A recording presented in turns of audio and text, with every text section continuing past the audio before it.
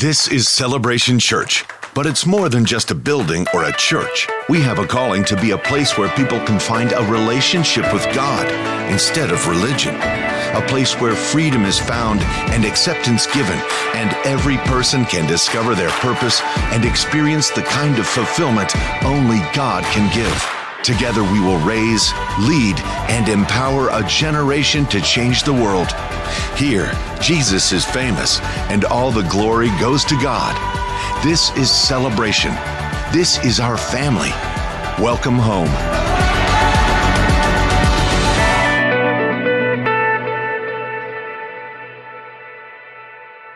Let's all stand together as our campuses join with us over in Appleton and Stevens Point this morning. Let's recite together the Apostles' Creed. This is our statement of faith. This is who we are, what we believe at Celebration Church. We believe in God, the Father Almighty, the creator of heaven and earth. We believe in Jesus Christ, his only Son, our Lord, who for us and for our salvation was conceived by the Holy Spirit, born of the Virgin Mary, suffered under Pontius Pilate, was crucified, died, and was buried. He descended to the dead, and on the third day he rose again. He ascended into heaven and is seated at the right hand of the Father. He will come again to judge the living and the dead, and his kingdom will have no end. We believe in the Holy Spirit, the holy Christian church, the fellowship of believers, the forgiveness of sins, the resurrection of the body, and the life everlasting. Amen. You may be seated. Good to have you with us this morning. Happy Father's Day to all the dads here this morning. Today is Father's Day, that special day of the year where men get to lay around and do almost nothing, which is pretty much like every other day of the year. Praise the Lord. But anyway, glad that you are with us as today we celebrate fathers. You know, it's interesting when it came for Jesus to explain God to us. Up to this point, they had always referred to God as the omnipotent God in the heaven and creator of the universe and all that. But when Jesus came to really explain God to us, he started with our Father. And it's a whole different connection. It just started showing it. So today we just hope that you will enjoy your dad. Today's a great day to celebrate men. Men do great and wonderful things. I know that's not politically correct today. If there's one thing, you can praise women, but if you praise men, somehow you're evil. That is absolute nonsense. Men do great, wonderful things. We build big things. We do big things. We fight hard. We work hard. Say, well, women can do all those things too. I'm sure they can. Just like men can do virtually anything a woman can do. Hey, some of the greatest cooks in the world are men. Some of the greatest hair designers in the world are men. Some of the greatest clothing designers in the world are, in fact, men. Well, it doesn't change anything. Of course, women still overwhelmingly do those things, and men choose other things. Can women fight in the army? Of course. Can women be on the police department force? Of course. Can women be firefighters? Yes, and of course. But you take the men out of that thing, we are dead in the water. Men do great things, and today we want to celebrate men for what they do. It's a man who gets to a lake and doesn't want to drive around the lake. He says, we can build a bridge across this rascal. Right? All the women say, don't be so lazy, just drive around the lake. But men like to build things. We like to build skyscrapers, big, gigantic things. Men do great things, and we're grateful for men and celebrate them. Today, I want to thank you all for helping so much with our recovery offering that we've been talking about. We're doing great. If you have yet to do something special for that, let me encourage you to do that. But to encourage you to continue to give at a regular level. Don't just say, oh, great, let's back off now. That's how we repeated the problem last time. Stay faithful. Remember, you determine the degree to which God is going to bless you. You're the one who does it based on how much you're willing to give. All right, this morning we are wrapping up the final lesson on our little series entitled Jump. We started out playing a video clip by Steve Harvey, the guy who does the host for Family Feud and other things. It was a powerful clip. If you missed it, fear not. We're going to play it again as we wrap this up right now. Let's take a look at this clip that Mr. Harvey gave us about the idea of jumping. Every successful person in this world has jumped. I'm going to tell you what I mean by that. You are going to have to jump. You can't cannot just exist in this life. You have got to try to live. If you are waking up thinking that it's got to be more to your life than it is, man, believe that it is. But to get to that life, you're going to have to jump. Now, I'll tell you why I call it jumping. See, God, when he created all of us, he gave every last one of us a gift at birth. He never created a soul without endowing them with a gift. You just got to quit looking at gifts as running, jumping, sing, and dance. It's more than that. It's if you know how to network, if you can connect dots, if you draw, if you teach. Some of y'all fry chicken better than anybody else, bake pie. Some of you cut hair, color hair. Some people do grass. I got a partner, man, never wanted to go out with us because we stayed out too late. Come on, man, go out with. Now I got to get up early, Mom, cutting Miss Johnson grass. We kept laughing at this dude, cutting grass. How much they pay you? He got a landscaping company in Cleveland worth $4 million. Because all he do is cut grass. But he was gifted at it. I got a partner on a detail shop, make $800,000 a year detailing cars. He got 6 mobile trucks running around. $800,000 a year. All he do is detail cars. That's his gift. That's what he loved to do. You've got to identify that gift. Now listen to me. When you see people in life, when you're standing on the cliff of life and you see people soaring by, you hear about them doing wonderful things. Maybe you look up the street and your neighbor just gets a car every year, every 2 years. You know, how is he doing that? Have you ever thought, maybe this person right here has identified their gift and is living in their gift? Because your Bible says, your Bible says your gift will make room for you. Your gift, not your education. You go get an education, that's nice. But if you don't use your gift, that education only gonna take you so far. I know a lot of people got degrees, man, thing they ain't even using. It's your gift. But the only way for you to soar is you got to jump. You got to take that gift that's packed away on your back. You got to jump off that cliff and pull that cord. That gift opens up and provides the soar. If you don't ever use it, you're gonna just go to work. And if you're getting up going to work on a job every day that you hate going to, that ain't living, man. You just existed. At one point in time, you ought to see what living's like. But the only way to see what living like, you gotta jump. And here's the problem. I'm gonna just be real with you. When you first jump, let me tell you something. Your parachute will not open right away. You're gonna hit them rocks. You're gonna get some skin tore off on them cliffs. You're gonna get all your clothes tore off. You're gonna get some cuts on you. You're gonna be bleeding pretty bad. But eventually, the parachute has to open. That is a promise of God. That ain't a theory, that's a promise. His promises is true, because listen to me. You cannot name one single thing God has not gotten you through. Name it. And if he ain't got you through it, he currently pulling you through it right now. And the living proof of it is you sitting in here.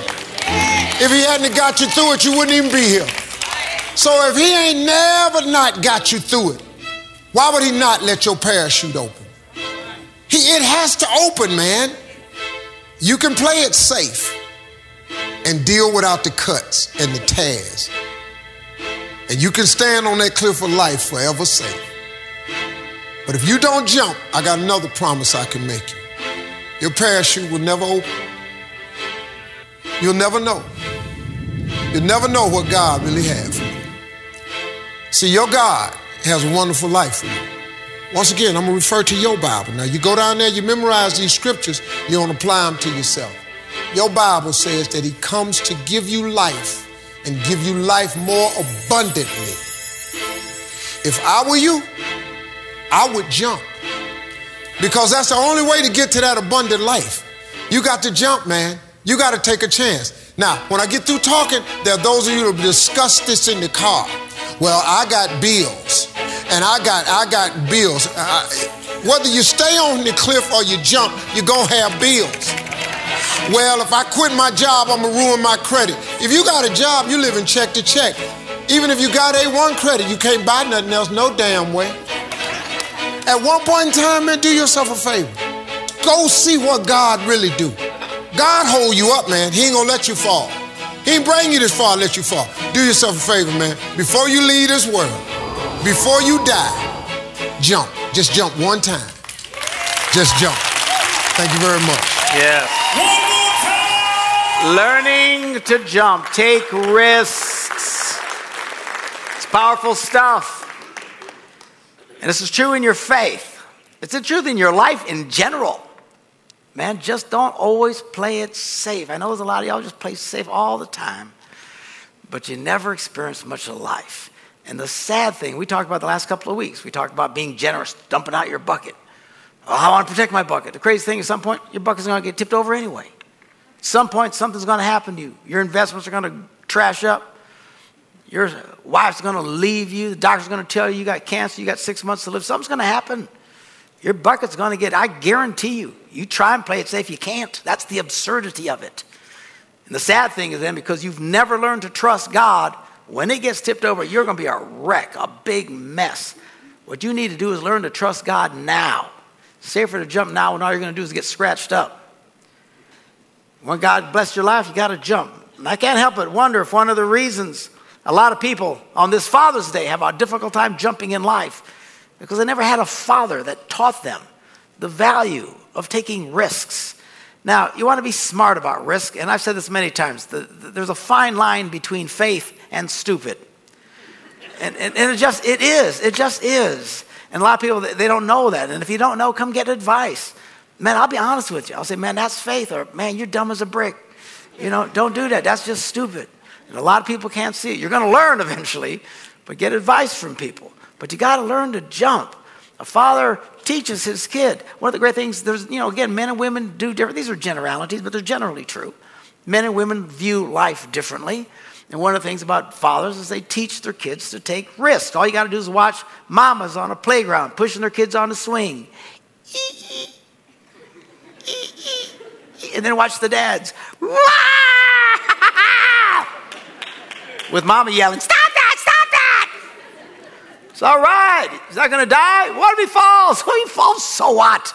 You know what? He's going to learn. He's going to fall. He's going to cry. And he's going to be okay. You're not going to die. Don't be afraid to take risks. It's one of the wonderful things that men bring into lives. And girls, look, I appreciate you. You want to keep us from destroying ourselves. And they do. That's why married men live longer than single men. All the studies have shown. In fact, they say the most dangerous thing in America is for a man to stay single. They say it's the equivalent of smoking 2.5 packs of cigarettes a day. I guess the worst thing is a single guy who smokes 2.5 packs of cigarettes a day. But don't try and suck all the risk out of your husband.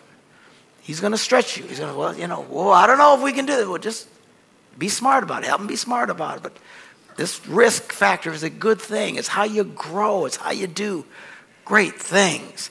And this is true in life, but it's also true in your faith, which of course is my department, and that's what I'll be talking about today.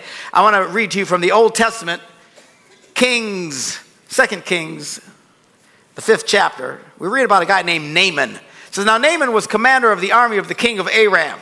He was a great man, big yo mama man in the sight of his master and highly regarded.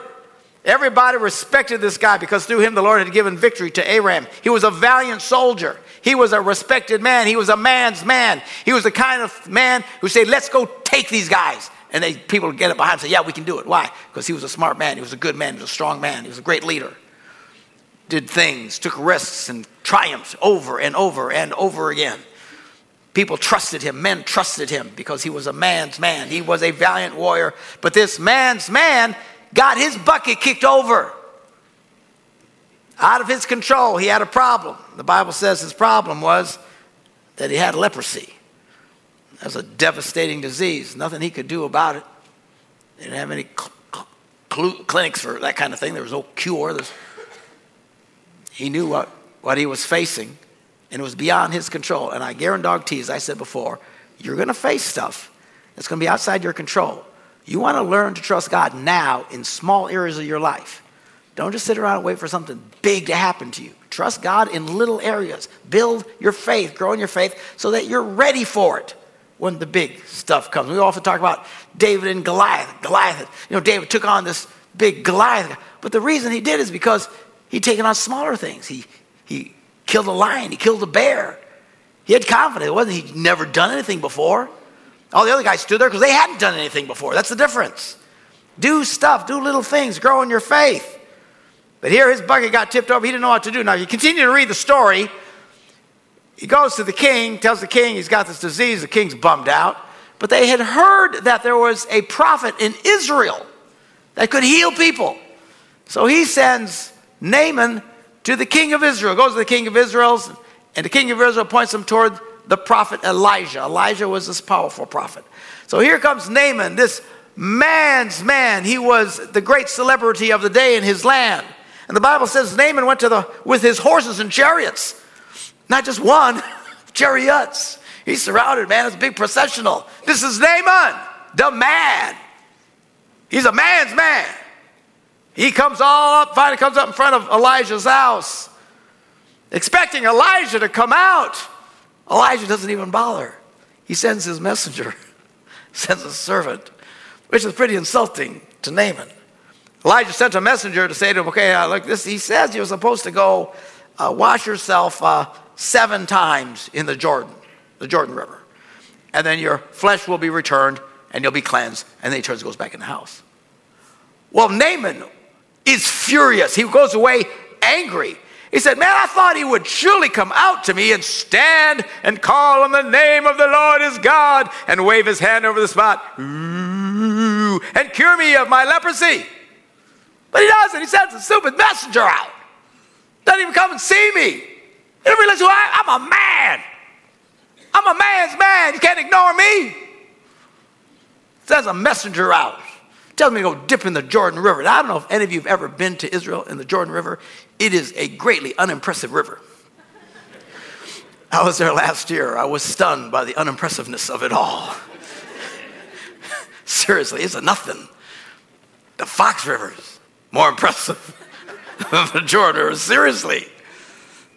It's just like, what is this? This is the Jordan River in Israel. It's where Jesus was baptized. He tells him, go down to the Jordan River. He says, Jordan River? He says, are not Abana and Pharpar the names of these other rivers of Damascus? Big, Yo Mama rivers. They're better than all the waters of Israel. Could I go wash in them and be cleansed? So he turns off in a rage. Not only does he come out and tell me to stick myself 7 times in the water, he tells me to do it in that creepy little pond. I'm a man. I should be able to do it in the big river. Naaman goes away angry. Then verse 13, one of Naaman's servants says, listen, my father, if the prophet had told you to do something great, wouldn't you have done it? Well, yeah, that's the point. Tell me to do something great. Go kill a bear. Wrestle a rascal. I don't know what. Just climb a hill. Do something. Something to my stature. Well, yeah, I'd have done something great. Well, he says, well, then how much more when he tells you just wash and be cleansed? So it got through to Naaman. And again, his bucket had tipped over. I'll tell you something about when your bucket gets tipped over, you tend to listen a little bit more. All right? Because it's out of your control. He still had the leprosy. What did he have to lose? So he went down. He dipped himself in the Jordan 7 times, because that's what they told him. You got to go down there 7 times. And so he starts dipping himself. First of all, he's in this Jordan River. 1, 2. This is ridiculous. 3. I wonder if he can see me. 4. No selfies over there. Don't post none of this. 5, 6. This is insane. I'm a man. What am I doing? 7, and he gets out of the water, and boom. As the man of God had told him, his flesh was restored and became clean like that of a young boy. You know, sometimes God will ask you to do things you don't want to do. In fact, the truth is, almost everything God asks you to do, you don't want to do. Because I'm a man. I just want to do what I want to do. Pray. A lot of guys don't want to pray. Read the Bible. A lot of guys don't want to read the Bible. We'd rather watch TV. By the way, guys aren't big readers in general. You know, they say, on average, it's a terrible average, but they say from the time a guy graduates from high school until the day he dies, most men will read one book.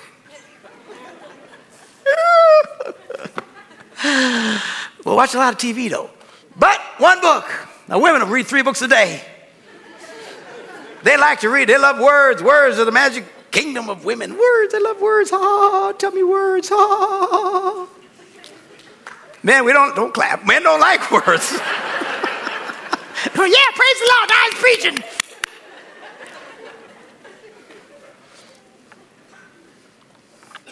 Giving money.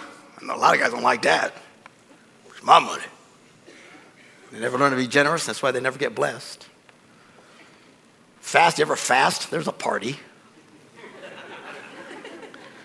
Truth is, God will oftentimes ask you to do stuff you don't want to do. Just because you don't want to do it, don't think you're not supposed to do it. You're like, I want to do it. I won't pray. I don't want to read my Bible. Man, you need to do it.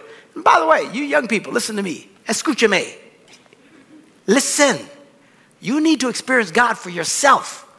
I don't care what your mama did. I don't care what your daddy did. Your grandpa might have been the best preacher on earth. Doesn't mean jack for you. Well, I've been in church ever since I was 2 years old. So what? Going to church doesn't make you a Christian any more than sleeping in your garage is going to turn you into a Buick. You got to experience this for yourself. Every man, every woman, every child has to experience God for themselves. Amen. It'll mess with you. Sometimes God will ask you to do things that won't make any sense. Sometimes God will ask you to stretch in a way that will make you feel really uncomfortable. But at some point, if you truly want God to touch your life, man, you got to jump. We read in the Gospels a story. Jesus is going along. This is in John, the 9th chapter. As Jesus went along, he saw a man blind from birth. And if you read the whole story, everybody knew this guy. It's common knowledge. It's actually it's a very, very funny story if you take the time to read the whole thing. But he's blind from birth, and his disciples said to him, Rabbi, which means teacher, who sinned? Did this guy sin? Did his parents? Why was he born blind? Something bad happened. Somebody must have done something bad. And that's what we think. Of course, things aren't that way. He said, Jesus said, this man didn't, or his parents didn't sin. This happened so that the works of God might be displayed in him. Sometimes the reason your life stinks is because God wants to do something great in your life. Don't just get mad at God. Everybody gets mad at God. As I said last Sunday, I know I preach, it's okay to get mad at God. I think people are idiots. He's God. You're nothing. This is you. You're going to be mad at like an ant coming along getting mad at me because I'm in his path. I'm getting mad at God. Sometimes things happen bad just because God wants to do something great in your life. Anyway, he says, so this happened so the works of God might be displayed in him. So then, after saying this, Jesus spits on the ground. A little disgusting. I know someone who really hates spit. I won't mention her name, but her initials are Deanna Gunger. But anyway, he spit on the ground. She hates spit, man. I'll tell you, it's bad. What am I talking about? So he spits on the ground. And he makes mud with the saliva. It's spit mud. Makes a spit pie. And he put it on the man's eyes. Well, how's this helping? He's making it worse. If he could see, now he can't for sure. He stuck mud in his eyes. Made a spit pie. So why did he do that? You know, it's interesting. You read through the Bible, Jesus seems to always do miracles different.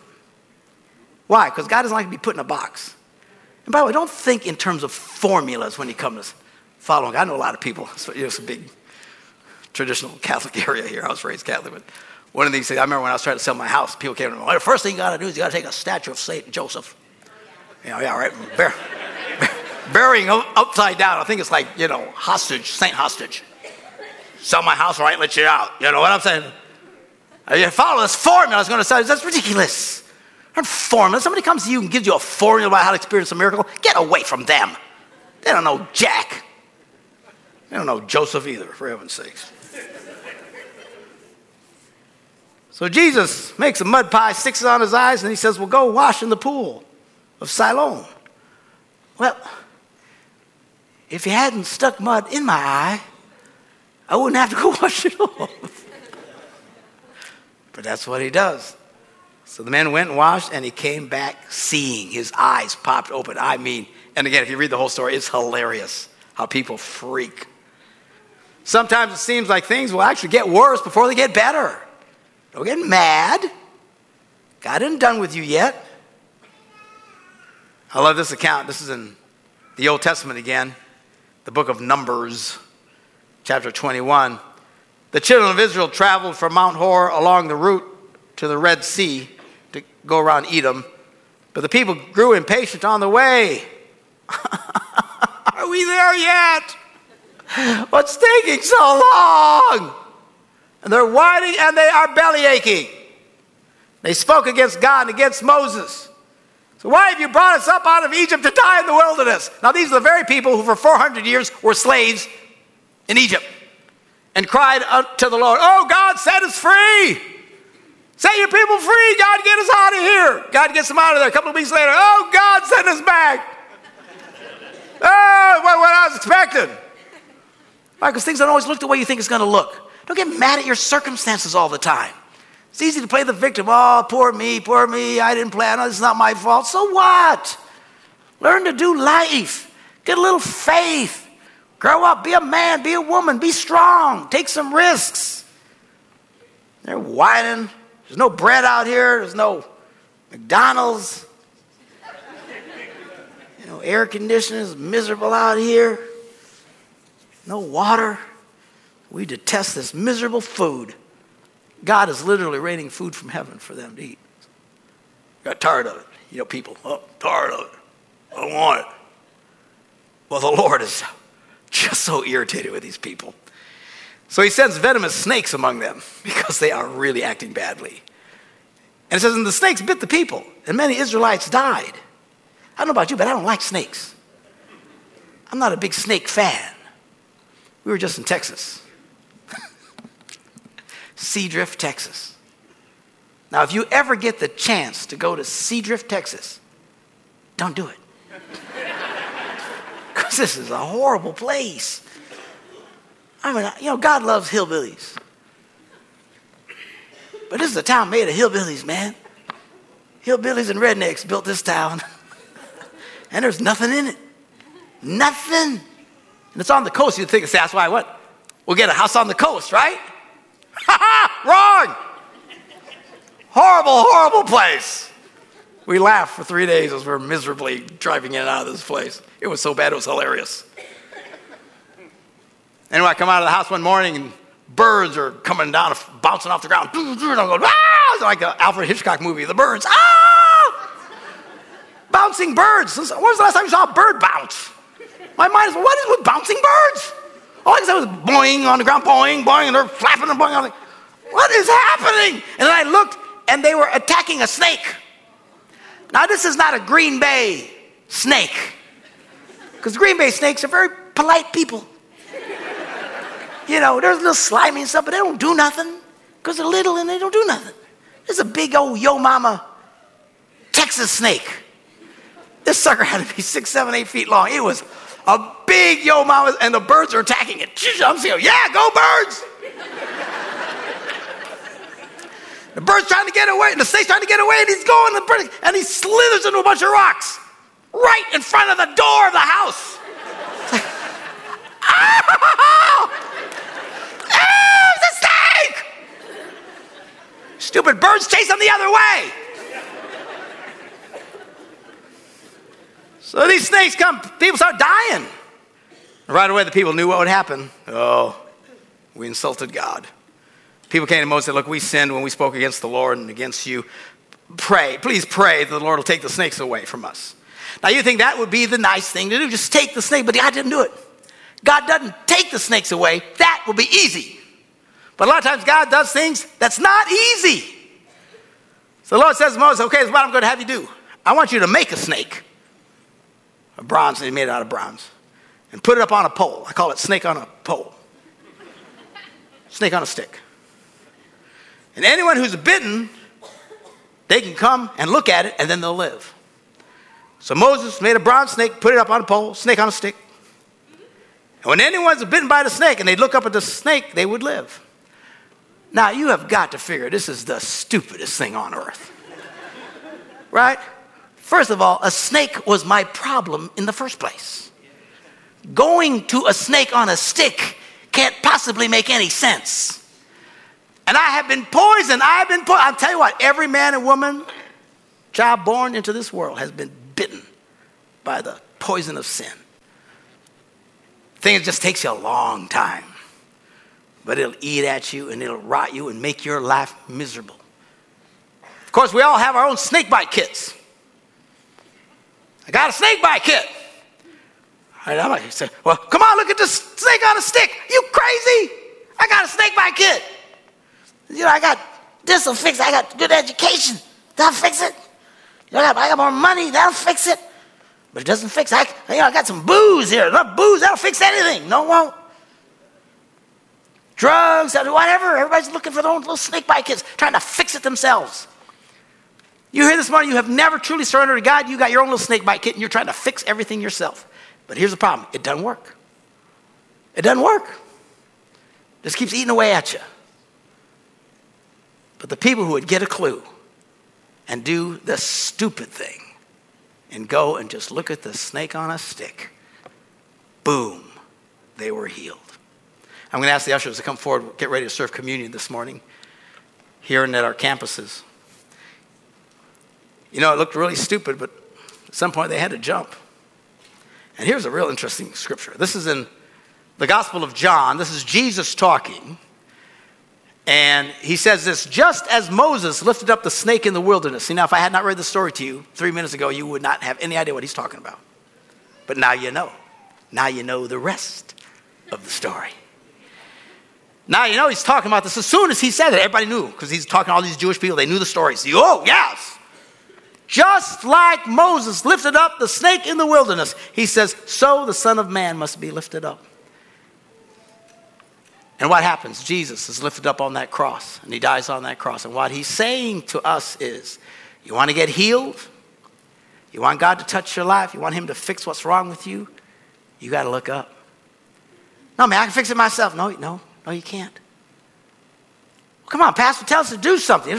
Tell me, give money to the United Way or help little old ladies across the street or do something nice. I can work this off. No, you can't. We're like Naaman, Come on, tell me to do something. I can do something. Don't tell me to go jump in some stupid pond. The only cure, my friends, is to stop and realize, I can't fix my life on my own. And you look up and you see Jesus on the cross. And that jump of faith does a miracle in our hearts.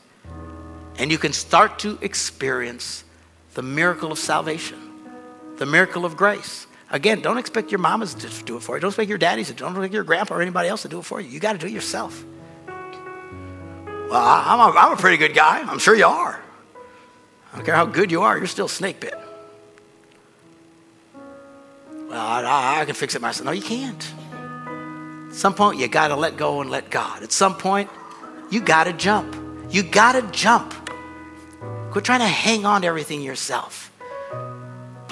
Steve Harvey was talking about that for life in general. But it's very true about faith. At some point, you have got to let go and let God. Look up and put your faith in Jesus, because only he can fix what is wrong with us. I'm going to ask everybody to bow your head, and I'm going to have you repeat a prayer after me. If you will trust in this prayer and trust in Jesus, look up to him today, you can start to experience this wonderful grace that we've been talking about. Let's say this together. Say, dear Jesus, I believe you are the Son of God, that you love me so much. You went to the cross and you took my punishment. I now look up to you and I ask you to come into my life and to heal me. Help me to let go. Help me to trust. Help me to jump. Amen.